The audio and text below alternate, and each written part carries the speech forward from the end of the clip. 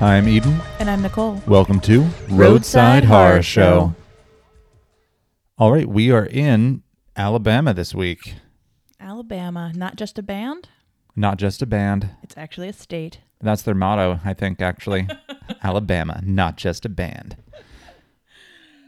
Well, what we like to do is talk about some fun facts about each new state we visit. You know I love my fun facts. I know you love your fun facts, so I do have a eclectic mix of fun facts for you today, Eden, about Alabama. Nice. Let's start off with something random that I never knew. The first civilian aviation school in the U.S. was opened in Alabama. So the first place where folks That makes sense. Does it? Yes. Why?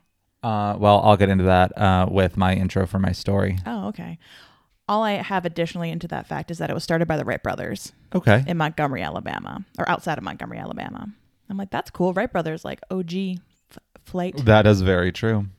Alabama is home to the only bookstore in the world that only sells signed copies of books. Yep, it's hidden away in Birmingham, and it's a bookstore that is called the Alabama Booksmith.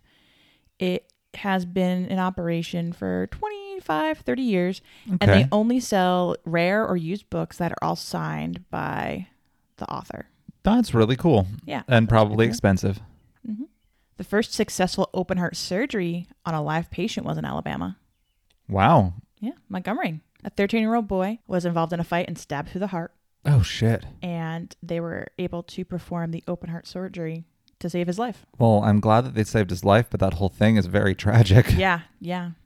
According to the Pew Research Center, Alabama is the most religious state in the U.S. That sounds about right. Yeah, makes a lot of sense.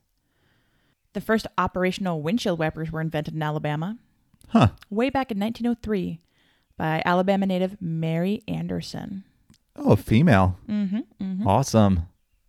Alabama is the only state in the U.S. to have an alcoholic beverage as its official drink. What? I know, way better than who had milk. It was like Connecticut or something. Virginia. Virginia had milk. In Alabama, the official state drink is called, I'll butcher this and I apologize, Conecuh Ridge Whiskey, officially called Clyde Mays Alabama Style Whiskey. It's a high-quality aged moonshine whiskey produced in the state. It's the official state spirit. That is interesting. All right. Mm-hmm. Also, it may have been West Virginia, but I'm pretty sure it was Virginia. Yeah, the milk. Yeah. Sounds about right. Alabama does not have an officially recognized nickname. Okay. It has been called in the past the Yellowhammer State, after the state bird, the Heart of Dixie, the Cotton State, but it's never officially designated a nickname for itself. Interesting. Mm-hmm. Well, that's weird because it's kind of like the U.S. in general. A lot of people think that our like national language is English. Right. We don't have a national language. Right. Yeah, it's just... We don't have one at all. Alabama was the first state to declare Christmas a legal holiday way back in 1836. Huh. Okay. Yeah. Christmas wasn't a federal holiday until 1870. Okay. So again, going back to those Christian roots. Yeah. The first rocket that sent man to the moon was designed in Alabama. Yep. Huntsville. That's correct. Cool. Do they call Huntsville like the Rocket City or something? It's something like that. It's like, I know it's the Star of Alabama, and then there's something else. It's in my intro, I think. Cool. The Rocket City, yeah. Rocket City, that's cool. Alabama is the only state in the contiguous United States where all three ingredients needed to make iron and steel can be found in close proximity to each other. Nice. So they have, because they are kind of this weird cross-section of Appalachia and the Piedmont and also the Deep South. Yeah. Like the Appalachian foothills provide all of those resources. This is kind of funny, actually. The Alabama Constitution is the longest of any of the 50 states' constitutions. Huh. At That's over crazy. 300,000 words. Holy shit. That's like a Harry Potter book. Right? For comparison, the whole U.S. Constitution is only about 4,500 words. Oh my God. They got a lot of laws. This is interesting. I didn't know this either. Mobile, Alabama used to be the capital of Louisiana.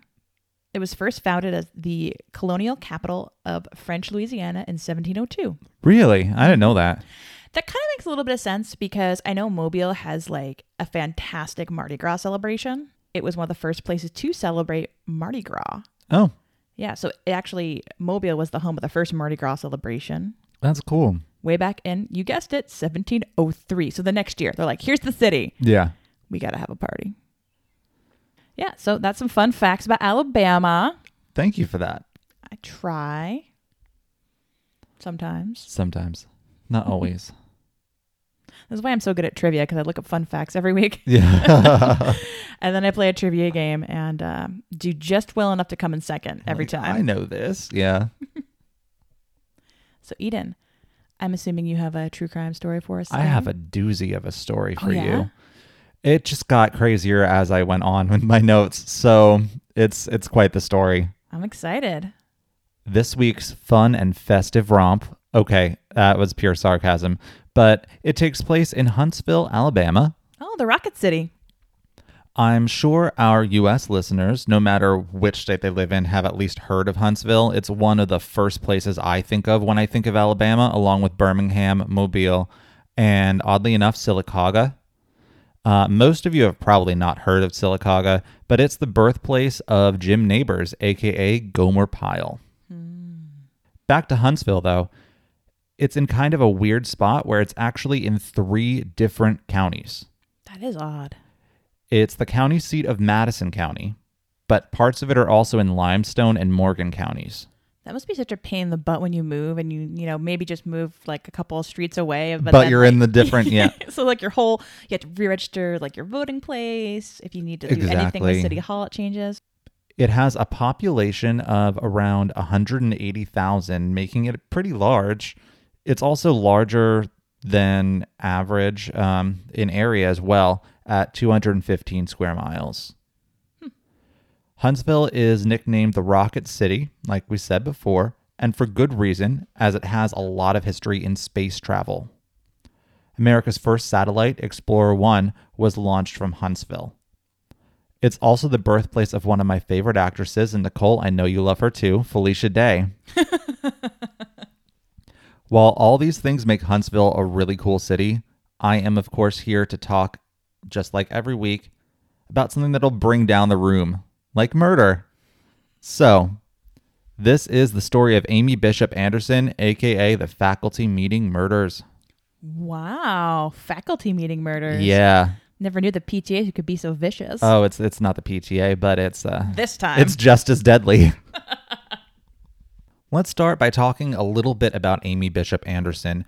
She was born on April 24th of 1965 in, I believe, Braintree, Massachusetts. I'm kicking myself for choosing this story because it forced me to spell Massachusetts yet again. I don't know why, but my brain does not like trying to spell Massachusetts, and I always add extra letters that don't need to be there. Massachusetts. It's just like, I don't know. I want to throw in like an extra E like in several places, and I don't know what I'm doing when I spell it.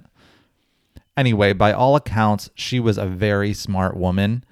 She got her undergrad degree at Northeastern University in Boston and went on to get a PhD in genetics from Harvard.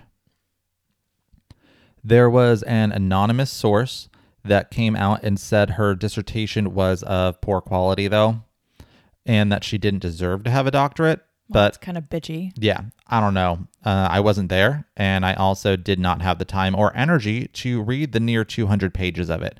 So y'all can speculate on that all you want. I'm not going to get into it.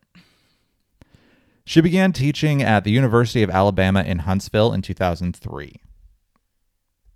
There are 3 University of Alabama locations. The main one, as far as I know, so sorry, Alabama, if I get that wrong, but I think the main university is in Tuscaloosa.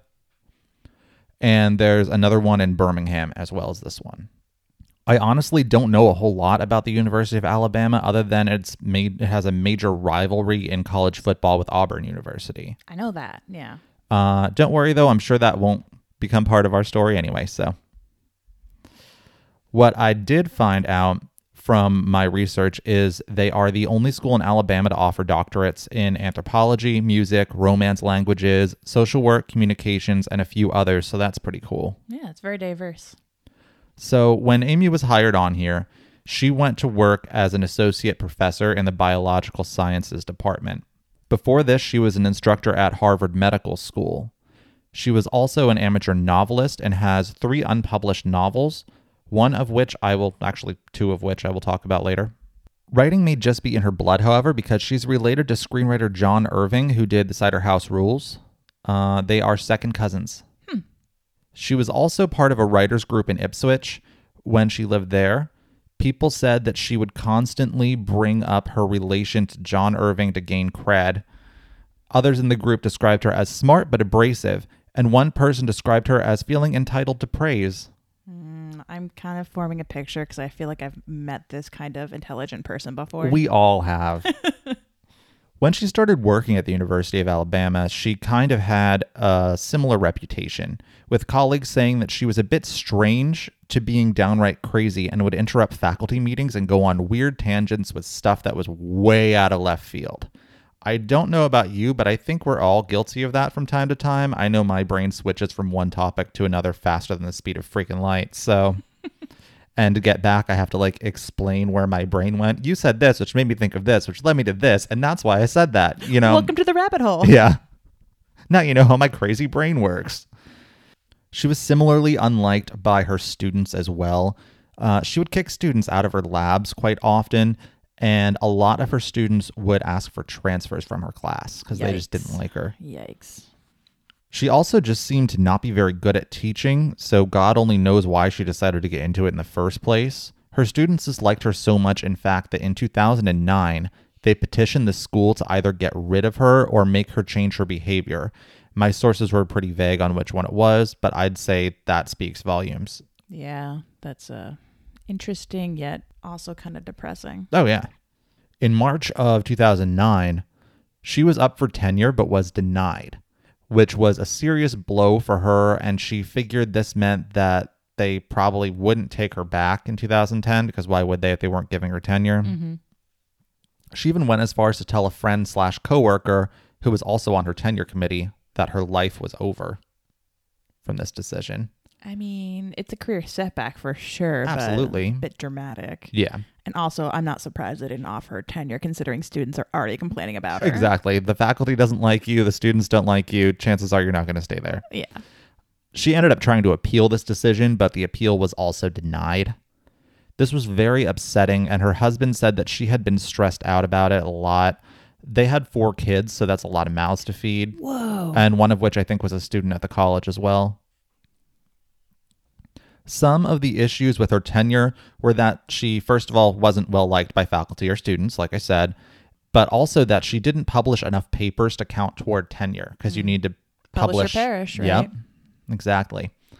She seemed to think, however, that this was not the case and that she'd done everything right in this situation and was exceeding expectations.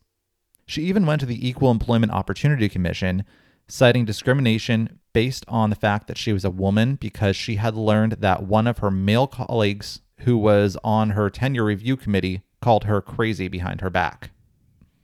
The colleague in question did not retract this statement after this and said, "I said she was crazy multiple times and I stand by that. Oh my God. This woman has a pattern of erratic behavior. She did things that were not normal. She was out of touch with reality." Wow. So, I mean, I don't think it makes you sexist to call a woman crazy, because, I mean, a man can be crazy too. It's not like you're like, "Are you on your period?" That would be... You're hysterical. Yeah. Why are you asking questions? Exactly. That would be a bit much, but that was definitely not the case there. Mm-mm. Well, about a year after all this went down, on February 12, 2010, a faculty meeting took place for the biology department in a conference room on the 3rd floor of the Shelby Center for Science and Technology. Amy was in attendance along with 12 or 13 others, but where I said earlier that she'd usually talkative and went off on tangents, she was just really taciturn. She didn't really say much. She just sat in her chair by the door and listened. This meeting was called to talk about the next semester, and since Amy was already sure she was getting canned, she felt that she didn't really need to be there, but attended anyway. The meeting lasted about an hour, where Amy was completely silent, but just as it wrapped up, Amy reached into her purse and pulled out a 9mm handgun, a Ruger semi-automatic to be exact, and she opened fire. She shot the chairman of the biology department, And I'm sorry, it's an Indian name and I'm probably going to pronounce it wrong. Gopi Padilla? I don't know. I look at it and it looks very similar to the Spanish last name of Padilla. Mm-hmm. And so that's where my brain goes all the time, but not that. So don't know how to pronounce that name. Hope I pronounced it right. Sorry if I didn't. She shot him in the head before going around the room execution style. Oh my God. So it's not even like a wild like gun, and it's like no, this was very like, yeah. It's horrible. She killed 3 people. Padilla, Maria Ragland Davis, and Adrielle Johnson. She injured 3 others. Luis Rogelio Cruz Vera, Joseph G. Leahy. They were both biology professors. And she also shot Stephanie Monteciliolo, who was a staff assistant. Okay. One of the survivors was quoted as saying, "She got up suddenly, took out a gun, and started shooting at each of us. She started with the one closest to her and went down the row shooting her targets in the head." Oh my God. Yeah. Everyone shot was on one side of the table while the ones on the other side of the table had time to drop to the floor when she started shooting. Mm-hmm. They couldn't run away since she was blocking the only exit. She stopped shooting when either her gun jammed or she ran out of bullets. According to one source, one survivor tried to reason with her or calm her down and pushed through her, getting the others to safety, while Dateline said that she ran out of the room after her gun didn't work anymore. Okay. Either way, she threw the gun and her jacket into a bathroom trash can and just made a break for it. She then called her husband on her cell phone to come pick her up. I would not have waited for a freaking ride. You don't just hang around after that. You run. Like, babe, can you give me a ride? Exactly. I would love to hear that phone conversation. "Oh, hi, honey. How are you? Uh-huh. And the kids? Great. Well, I'm all done shooting if you want to come pick me up now. Kisses." Really? Like, okay. She was quite obviously picked up and detained by police before her husband could even get there. Clearly. Thankfully. Yeah. When asked about the shooting, she tried playing dumb and being like, "What shooting? Officer, I wasn't even there. This didn't happen. Oh, those weren't bloodstains. That office just had a shoddy paint job." Amy. Yeah. Okay. So that last comment never happened, but she really did try to say that nothing happened and that she wasn't there at all. Her exact words were, "It didn't happen. No way." Yes way, Amy. Yes exactly. Way. Yeah. On my birthday, February 19th, 2010, same year too. I just turned 10 for all those you wondering.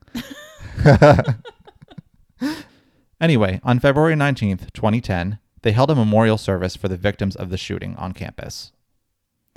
The police obviously knew Amy was to blame for the shooting because guess what? There were plenty of witnesses still alive. But that didn't stop them from doing a little digging into Amy's background, and they found some disturbing things. This is where it gets really nuts. You ready? Mm-hmm. I'm ready. First, in 1986, when Amy was just 21, she shot and killed her 18-year-old brother, Seth Bishop. But this had been ruled as an accident. This was back in Braintree, which is still the weirdest name for a town ever. Sorry, Massachusetts, but it's a weird name for a town. This happened with a 12-gauge shotgun. Oh. And there was like, I think it had like a pump action. Mm-hmm. So like, how do you accidentally... Maybe she was cleaning it? Because it was 2 shots fired. Oh, yeah, no. So, yeah, she fired 2 shots. One into her wall and another into her brother's chest. Then she aimed it at a passing car outside and tried to get into the car. What the... That must have been an accident too, because, you know, oh my God, these things happen. I think they need to check the definition of accident. Yes. Even though it was ruled an accident, everything about it was suspect, and the official paperwork had gone missing in 1988. So 2 years later, all paperwork was gone. Do you happen to know what her parents did? Like, I'll get to that. Okay. I'm like, this stinks of like covering up for your kid. Yeah. Everyone is pretty sure that it was a big cover up, in fact. And her mother was a big supporter of the chief of police at the time. So that's where that comes from. It's all shady as fuck. Mm-hmm. She apparently also took the shotgun to a car dealership and pointed it at 2 employees there trying to get a car. But that's not how that works. I know. On June 16, 2010, she was charged for killing her brother finally. So that one did get wrapped up. It was also weird because one of those unpublished novels had the main character try to scare a friend with a shotgun, but instead ended up shooting her friend's brother. Well, write what you know, I guess. Yeah. There is some speculation with this that she may have intended to frighten or kill her father with the gun instead of her brother because they just had an argument. The second crazy thing in her past that they found was at Harvard in 1993, where Amy's lab supervisor was sent 2 pipe bombs in the mail that failed to detonate. Both she and her husband were suspected in this. They think that she was responsible because she was afraid of getting a bad review from him about her work because she knew she wasn't doing a very good job, and she ended up resigning and was very upset about it. He looked at you, had something to say. No, I'm just like, God, that's not how it works. I'm sorry. I'm just like, so like what? I get being upset because like you slacked off and you failed, but like don't own that shit. Yeah. Like, come on. Exactly. Her husband was quoted as saying he wanted to shoot, stab, or strangle the lab supervisor for making his wife so upset. The two would not cooperate during the investigation at all and were the main suspects, but were not charged due to lack of evidence. Wow, that's quite the crazy ass love connection there. Oh, it really is. Like such an enabler. I know. Like. I'm like, oh, cool. You have no checks and balances in your life, do you? Exactly. Are you ready for my favorite one? Okay, yeah. Our third piece of crazy comes in the form of an assault charge at the local IHOP in Peabody, Massachusetts. Amy was mad that this other woman got the last booster seat and stormed over to her, demanding that she give her the booster seat, which was so rightfully hers. Oh my God. She started cursing the woman out, but the woman would not give up this seat. So she punched her in the face and shouted, "I am Dr. Amy Bishop." God, what an entitled piece of shit. I know. I wanted her to not only shout, "I am Dr. Amy Bishop," be like, "And you're in my fucking house, the International House of Pancakes, bitch." But she didn't. So she was actually charged for this one at least and got probation on charges of misdemeanor assault and disorderly conduct. The victim was later attempted to be interviewed after the shooting took place and said, quote, "It's not something I want to relive," and just didn't comment further. Okay, I'm a reasonable person. I put it behind me because she's crazy. Because she's nuts, yeah. The judge also recommended anger management, but Amy did not take it. Surprise. Yeah, it makes you wonder if things would have turned out a little differently in 2010 had she actually listened to the judge and taken the anger management. So that's her past. Now let's see what we're doing in 2010. You know, aside from gutting down your coworkers. Yeah. I do want to mention, however, that she also wrote another unpublished novel about a woman who was worried about not getting tenure. So that one was also pretty true to life, and I believe that's the same novel in which we get our next bit of crazy from. Okay. Because there is more to come. After the shooting, some people at her school were afraid that she had created a quote-unquote herpes bomb and placed it inside the science building to give everyone herpes. Yeah. Is that even a thing? I don't know. I can hear Oprah right now saying, "And you get herpes, and you get herpes, herpes for everyone." I don't know if a herpes bomb is a real thing, but the idea stemmed from both the fact that she had worked with the virus previously and that in her one novel, she wrote about a virus similar to herpes spreading across the world. That's like some straight up like supervillain plotting right there. I know. They never found this herpes bomb. Thank God. Can you imagine if they did? They're like, I think that's the herp bomb. I don't know. You're just the one when there's an outbreak of herpes has occurred at the University of Alabama. In the end, she was charged with 1 count of capital murder and 3 charges of attempted murder. She was remanded without bail and held in the Madison County Jail. She was placed on suicide watch, as is normal for this sort of thing. They were pretty clear about going for the death penalty in this case, too. Mm-hmm. They searched her home at this time and thought they found a bomb, but it turned out to be nothing. I was really hoping it would have been the fabled herpes bomb, but I guess I'll have to remain disappointed. Just the herpes bomb prototype. Just kidding, it's a canister vacuum. Oh no, this is only the Valtrex canister Valtrex. to keep everything in check after the herpes one has gone off. She told her lawyer when he visited her in jail that she didn't remember committing the murders, and he worked a defense that she was a paranoid schizophrenic, but that was abandoned pretty early on. Upon being charged with the murder of her brother as well, she did attempt suicide in the Huntsville jail. 2 of the survivors actually sued both Amy and her husband for damages, and wrongful death suits were also filed against Amy, her husband, and the school.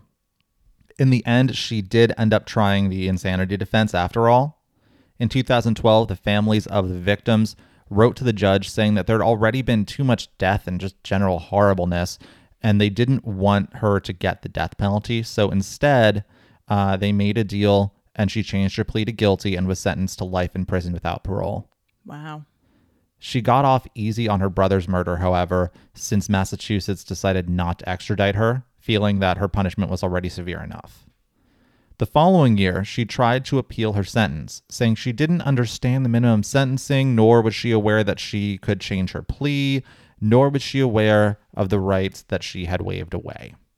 They rejected her appeal, and she is currently serving her sentence in Julia Tutwiler Prison for Women in Wetumpka, Alabama. So that is the crazy-ass story of the faculty meeting murders. Wow. Wow. Yeah. Wow. It's so interesting because it's this clear ticking time bomb when you know the whole history of like what she did from the age of like 18 on, right? Yeah. Because at first you're like, oh, she's just an eccentric professor who was really stressed out and got pushed to the edge and snapped. That's what you initially think. And then you look back. Yeah, you realize she's this like terribly like homicidally entitled person who just thinks that the world owes her something. She's just gonna, act out. Absolutely. I don't often say this, but I'm kind of glad she's in jail. Yeah, me too. Because, I don't want a herpes bomb exploding in my house. Agreed. So, my sources for this week were Wikipedia, InsideHook.com, Dateline Time Capsule, NewYorker.com, StarTribune.com, CBSNews.com, and the New York Times. Cool. All right, guys, we're going to take a little break to, check for herpes bombs in the house, make sure there's nothing here, because, Amy might be back up to her tricks. I don't know. Got to sweep for bombs. Yep. We will see y'all in a little bit. Hey guys, Eden and Nicole here. We wanted to let you know about the second annual Pocono Witches Festival, where Roadside Horror Show will be having their very first live show. Come join us at Slippery Rock Resort in Lake Harmony, Pennsylvania for a spooky yet funny show in a haunted location. You can experience all the beauty of Lake Harmony while getting your spooky on with several events, hosted by our friend, the Pocono Witch, E. Massey. Enjoy a spooktacular event that's the 3rd largest of its kind in the tri-state area. Take in a seance with medium Glenda Dawson, or enjoy a paranormal investigation with Mark Keys from TV's Paranormal 911 and Virginia Rose Centrillo from TV's The Haunted. Hungry? We've got you covered with a psychic breakfast. And you can finish it all up with a masquerade ball and maybe take part in a Samhain ritual. You can also enjoy special guest presenter, author Christopher Penczak, as well as a live concert with Metamorph.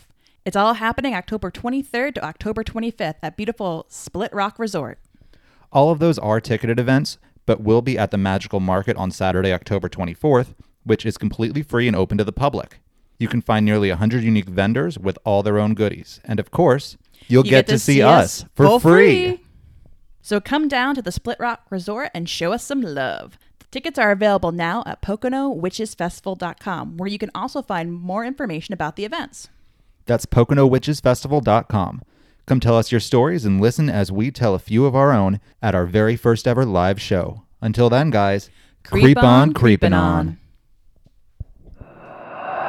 And we're back. We're back. Now, Nicole. Yes, Eden. I hear you have something hauntingly good for us. I do. So today we're heading to Birmingham, the most populous city in Alabama. Birmingham's located in the north central part of the state, and the greater Birmingham-Hoover metro area is home to over 1.1 million people. Oh, wow. Yeah, it's a pretty happening place. Founded in 1871 through the merger of 3 smaller towns, Birmingham quickly grew into an industrial center for the mining, iron, steel, and railroad industries. Nice. The original settlers in the area were of English ancestry, but as the city grew, it attracted Irish and Italian immigrants as well as African Americans from more rural areas of the South. The new residents provided a ready supply of low-paid, non-union workers for the city's steel mills and blast furnaces, giving Birmingham a competitive edge over the unionized northern and midwestern steel mills. Oh, my dad's old job. I know a lot of former steel workers. I never knew that Birmingham was such a powerhouse. Apparently. I did not know. Actually, during this time, Birmingham was nicknamed the Pittsburgh of the South. Oh, okay. I'm like, that's a weird name, but okay. That's very strange. Maybe we just find it strange because we live in Pennsylvania. But Fair. As a result, Birmingham grew rapidly into one of the primary industrial hubs of the American South. It grew so fast, it was like some magical spell for success, which led to Birmingham's other popular nickname, the Magic City. Oh, okay. By the mid-20th century, Birmingham's steel industry was on the decline, but luckily the city was able to diversify its economy. Today, Birmingham is still a major business center in the Southeast. It's known as a center for telecommunications, transportation, electrical power transmission, medical care, higher education, and insurance, as well as being one of the largest banking centers in the U.S. Nice. It's interesting. So when I think of banking, I think of, obviously New York, Yeah. Delaware. Yep. But Birmingham, too. Huge banking city. Wow. Birmingham also has a rich cultural history, and it holds a unique place in the history of the civil rights movement. The activism centered in Birmingham, which was led by Fred Shuttlesworth and supported by Martin Luther King Jr., helped the movement gain national and international recognition. That's cool. A lot of times I think of the South as being kind of like a little behind the times on, race issues because it's, they're the ones that wanted to keep the slavery going in the Civil War, in place. Yeah. So that's cool to know that there's like a big thing with social reform. It was actually this movement in Birmingham that Birmingham basically created. It's where, Martin Luther King Jr. wrote Notes from a Birmingham Jail. Oh, yeah. It was very pivotal. And it was really where these nonviolent civil rights activists were continually met with repeated violence from white supremacists and police as well. Of freaking course. And the violence visited on these, nonviolent protesters and activists was really what helped spark nationwide outrage that led to a series of advancements, things that we take for granted today, I think, as people born way after the 60s. Yeah. Things like the desegregation of the South, even parts of the rest of the country, and then the passage of the Civil Rights Act of 1964. You can trace all of that back to the activism in Birmingham. Yeah, because that separate but equal They're never really equal. Yeah. Today, visitors can learn about all of the activities that happened in Birmingham in the 50s and 60s by visiting the Birmingham Civil Rights Institute. Birmingham also, in the 80s, 70s, 80s, and 90s, continued to renovate its city downtown. So it also has a very thriving arts and cultural hub, if you will. When you visit Birmingham, you can enjoy things like the beautiful Birmingham Botanical Gardens. Oh, nice. The Birmingham Museum of Art, which has the largest collection of Asian artwork in the Southeast. Oh, wow, that's cool. The McWane Science Center, which looked super cool. Ooh. And of course, my personal favorite, Vulcan Park and Museum. Spock lives there? Close. The ancient god Vulcan lives there. Okay. It features the largest cast iron statue in the world. It's this 56-foot tall statue of the Roman god Vulcan, and it was created for the 1904 World's Fair. He's the Roman god of fire, right? Fire in the forge, yeah. Okay. So he basically Hephaestus, but Roman. Yeah. And it sits on top of this huge platform, making it even taller, and it kind of looms over like the skyline of Birmingham. It's really cool. Oh, cool. And there's also a museum there where you can learn about the city's history and specifically its industrial history. Nice. A short distance from Vulcan Park is actually our stop for today. Ooh, nice. We are stopping at Sloss Furnace National Historical Landmark. Okay. I think this name sounds familiar to me, so I might know some of what you're going to talk about. It might. It was a pretty big name in the iron and steel industry for almost more than a century. Okay. You mentioning Vulcan, though, made me think of that terrible last season of Buffy the Vampire Slayer. There was one part where Faith was going to be on again, and what was his name? Andrew or something? yeah? Yeah, he was there telling the new Slayer group about Faith and how she, and since she killed the one guy that was a volcanologist, he's like, and she even killed the most peaceful of creatures, and like has her fighting someone who looks like Spock. And it's like, Faith killed a volcanologist. It's like, why would she want to kill someone who merely studies Vulcans?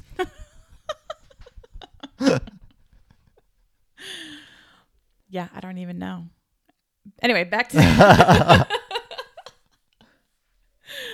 So Sluice Furnace was actually Birmingham's first blast furnace. It was built in 1882 by city founding father Colonel James Withers Sluice to take advantage of the vast iron ore deposits that run in the nearby foothills of the southern Appalachian Mountains. Okay. So earlier in the intro, we talked about how Alabama is the only state that has all of the raw ingredients to make steel.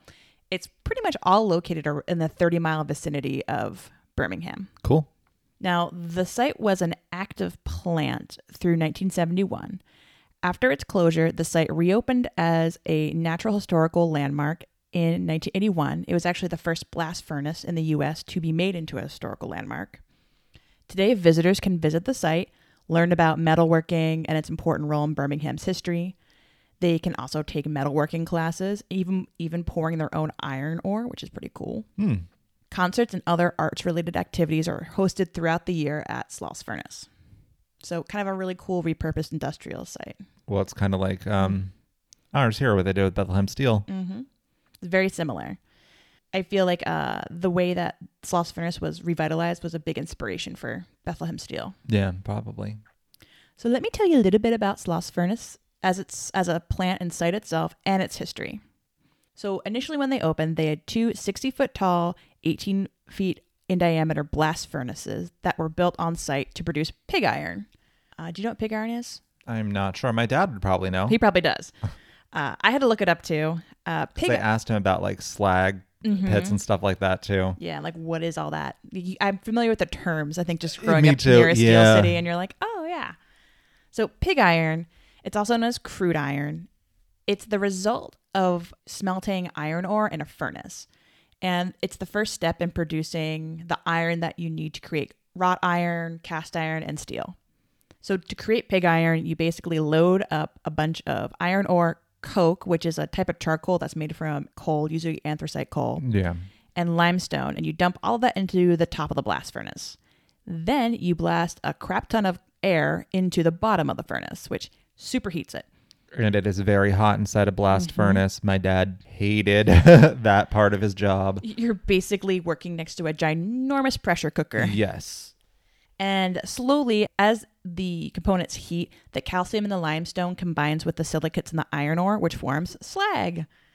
And then the liquid pig iron collects at the bottom of the furnace under this layer of slag, and it's slowly kind of tapped and drained out. And they pour it into these ingot molds they make from sand. I only know that word from Skyrim. Ingot? Yeah. And then you can basically take these ingots of pig iron and refine them further into, wrought iron, steel, that kind of thing. That's why I'm like, I know how to make steel. You take 2 iron ingots and use the smelter. Kind of, yeah. So to give you an idea, to produce 1 ton of pig iron, you start with 2 tons of ore, 1 ton of coke, and half a ton of limestone. The operations ton of coke. Ton wow. of coke. Oh my God. Where's Stevie Nicks when you need her? Where's the mirror ball? The operations at Sluice Furnace were very productive. It produced over 24,000 tons in its first year of operation alone, and its production levels continued to grow super quickly through the 1880s. Okay. Now, blast furnace workers, as you mentioned, your dad's experience, hated it. Yep. A lot of them had described their job as, quote, as close to hell as most people ever get. Yeah, that sounds about right. I also, fun fact about me in my childhood, I used to be very afraid for my dad's safety because when we would drive past Bethlehem Steel, they have like these giant like crane track things. I don't know what you call them, but they're up really, really freaking high. And I thought that my dad had to work on those, which he said apparently sometimes he did. But I was like, what if he falls? He's going to die and I won't have a dad. Like I was like really upset by this. I mean, you probably aren't wrong. Yeah, I know. I mean, even today with modern safety precautions like flame retardant clothing and modern ventilators, it's still really dangerous to work in a blast furnace. It is. I mean, he has breathing issues like crazy from working there. So back in the 1880s when Sloss Furnace first opened, just to give you an idea, so these furnaces run at nearly 3,000 degrees Fahrenheit. There's bursts of sparks, there's open flames, tons of steam, lung-searing smoke, and noxious gases always result from smelting ore and also the cooling of pig iron. It surrounds you when you're working in a blast furnace.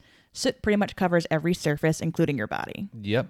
It's hot, it's messy, it's pretty hellish.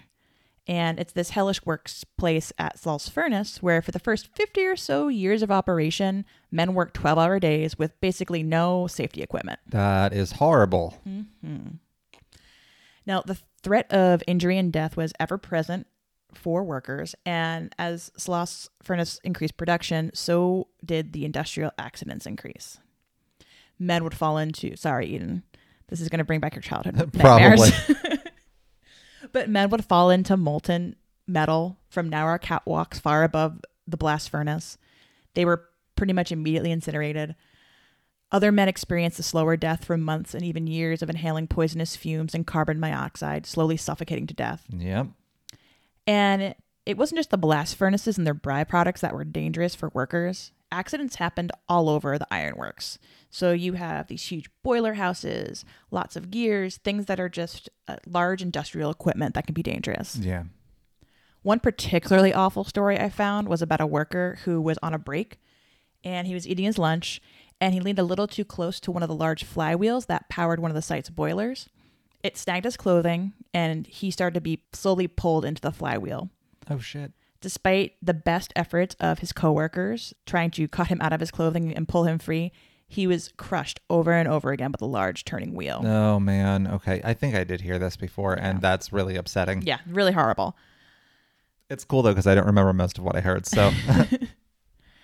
And if the dangerous, hellish working environment of Sloss Furnace wasn't enough, the plant also had its own version of the devil overseeing its fiery shifts. What? His name was James Woodward, and he would go by the nickname Slag. Oh, well, that's apt, I guess. Appropriate. Around the turn of the 20th century, he was the foreman of the graveyard shift, which was a crew of about 150 men who worked from sunset to sunrise. Now, Slag Wormwood was notorious around the site as a cruel and tyrannical foreman. He would push his crew to maintain these really high production levels at all times, even though the number of men working on the crew were much less than those who worked in the daytime. Okay. He would push these high production levels even during the summer months when temperatures on site would reach upwards of 120 degrees. Damn. Mm-hmm. Now, most workers avoided taking the graveyard shift if they could, so spots on the shift were primarily filled by the poorest and most desperate of workers. So guys who were, fresh off the boat from Europe or who had left really rural parts of the South just trying to escape poverty. Which, I mean, again, similar to my dad because he worked swing shift. Mm-hmm. So it was like his schedule's all over the place, but he also did a shit ton of overtime. Mm-hmm. Like it was rare that I saw him during the work week that much. Just working, right? Yeah. Now, the men at Sloss Furnace during the early 1900s were so poor that they actually ended up most of the time living on property. Sloss had its own worker housing, and basically you could live there and you would get money to spend at like the company store. It was very close to indentured servitude as you could probably get legally at the time. Yeah. And the super downside for these poor guys stuck on the graveyard shift meant that Wormwood could pretty much hit them up for extra shifts whenever he wanted. Oh my God. And he would make them work on their days off. And he was also notorious for calling people back at a moment's notice to work a few more hours after their shift ended. So he's Lumbergh from Office Space. Pretty much, yeah. Yeah. Okay. Now that would be great. Yeah. Great. Slag Wormwood insisted on these high production levels because he hoped it would impress the Sloss Furnace higher-ups and he could rise through the company. That is very normal in business. Yep. And the extreme risks he forced his workers to take meant that the number of accidents among his crew were extremely high. Some of you might die, but that's a risk I'm willing to take. Exactly. Many workers were injured and at least 47 men died during his time as a foreman. Now, to put that in perspective for you, the death rate on Wormwood's graveyard furnace crew was 10 times higher than any other crew who worked at Sloss Furnace. Okay, yeah, makes sense. All that changed around 1906, however. Okay. Hooray, change. Yeah, change is always good, right? Well, not always, but... Well, for everyone except for Slag Wormwood. One day, he was walking on a catwalk on top of the largest blast furnace on the site, which was nicknamed Big Alice by workers. The official story was that he was overcome by methane gas and toppled off the catwalk into the furnace. However, Wormwood rarely ventured up to the catwalks himself. He preferred sending members of his crew up there instead. That makes sense for him. Yep, totally tracks with his personality. This led to a rumor that Slag Wormwood was dragged up to the catwalk and actually pushed off by his frantic and fed up work crew. Yeah, that, doesn't seem outside the realm of possibility. Yeah, exactly, yeah. Now, for years after Slag's death, the workers who manned the spots near Big Alice reported feeling really unsettled when they worked overnight shifts. Most of them just attributed it to maybe Wormwood's angry spirit or just the creepiness of working in a hellish landscape. Oh my God, no, the asshole's haunting the building. Several workers and even a night watchman reported that they would be pushed from behind by a mysterious force. Oh, shit. Some of them even heard a deep voice yelling at them to get back to work. Oh, God. Even in death, he's still an asshole. Yep, even in death, he's still like a tyrannical dickhead. Great. Visitors to the site still report incidents of being pushed by unseen forces, especially when touring the blast furnace area. Oh, fuck. No. And they've heard agonizing screams through the site. Oh, man. Other visitors have reported seeing dark and disfigured humanoid shapes darting between structures. Ooh. Super creepy. Yeah, I don't like that very much. It's not even like shadow people. It's like, it looks like a full-on corporeal thing. Shit. However, despite all this nonsense, Slag Wormwood still seems to be the most active and violent spirit on site, and several other disturbing encounters have been connected to him over the years. Wow. Are you ready? I am ready. Like, these are what caught my eye, and I was like, holy crap, I gotta do this story. In 1947, 3 shift supervisors went missing. The men were eventually found on site. They were locked in a small boiler room in a far-flung part of the ironworks, all unconscious. When the men were roused, they weren't quite sure exactly how they had gotten there, but each of them separately recalled that the last thing they remembered was being approached by a man with badly burnt skin. He angrily shouted at them, "Get back to work and push some steel." And that was the last thing they remembered. Oh my God. Now, if that wasn't terrifying enough, the craziest, scariest encounter that I found, and the one that really did trigger me to tell the story, was the story of Sam Blumenthal. Sam was the night watchman at Sloss Furnace during its later years, up to the time it closed in 1971. On the last night before the plant officially closed, Sam was walking his rounds, and he stopped at the foot of Big Alice for one last look, remembering all the old times. All the old good times that we had here in hell. Mm-hmm. Now, suddenly, Sam was face to face with a frightening entity that he described as, quote, an evil half-man, half-demon. Oh, great. It's Slag. Yeah. This thing he encountered began to physically push him towards the stairs that led to the top of Big Alice. When Sam resisted, the entity began to beat him. Oh, my God. Luckily, he managed to get away.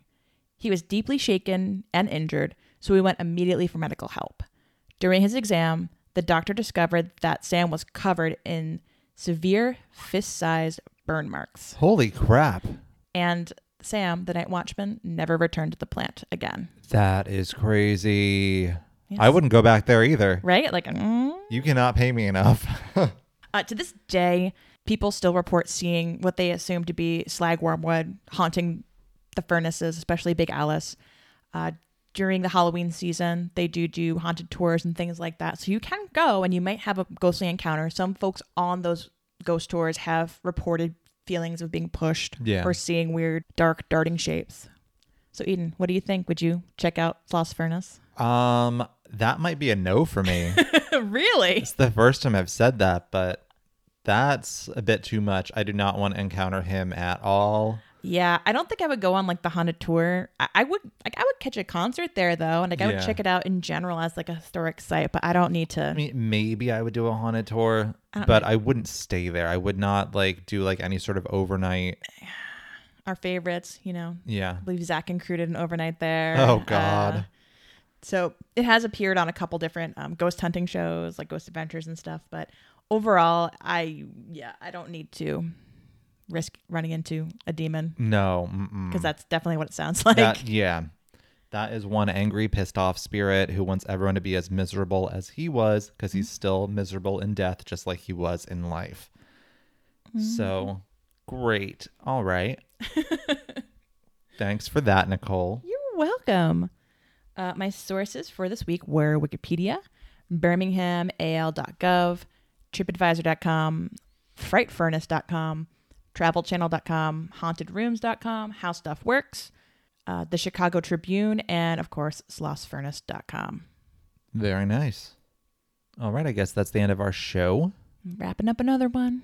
If you would like to reach out to us for any reason, you can do so via our email, which is roadsidehorrorshow@gmail.com. You can also stop by our website, which is roadsidehorrorshow@podbean.com. We're also on social media. You can find us on Facebook and Instagram at Roadside Horror Show and on Twitter at Roadside Horror. We'd like to thank Yox Rocks Designs for our logo and E. Massey for our intro and outro music. All right, Roadsters, until next time. Creep on, creeping on.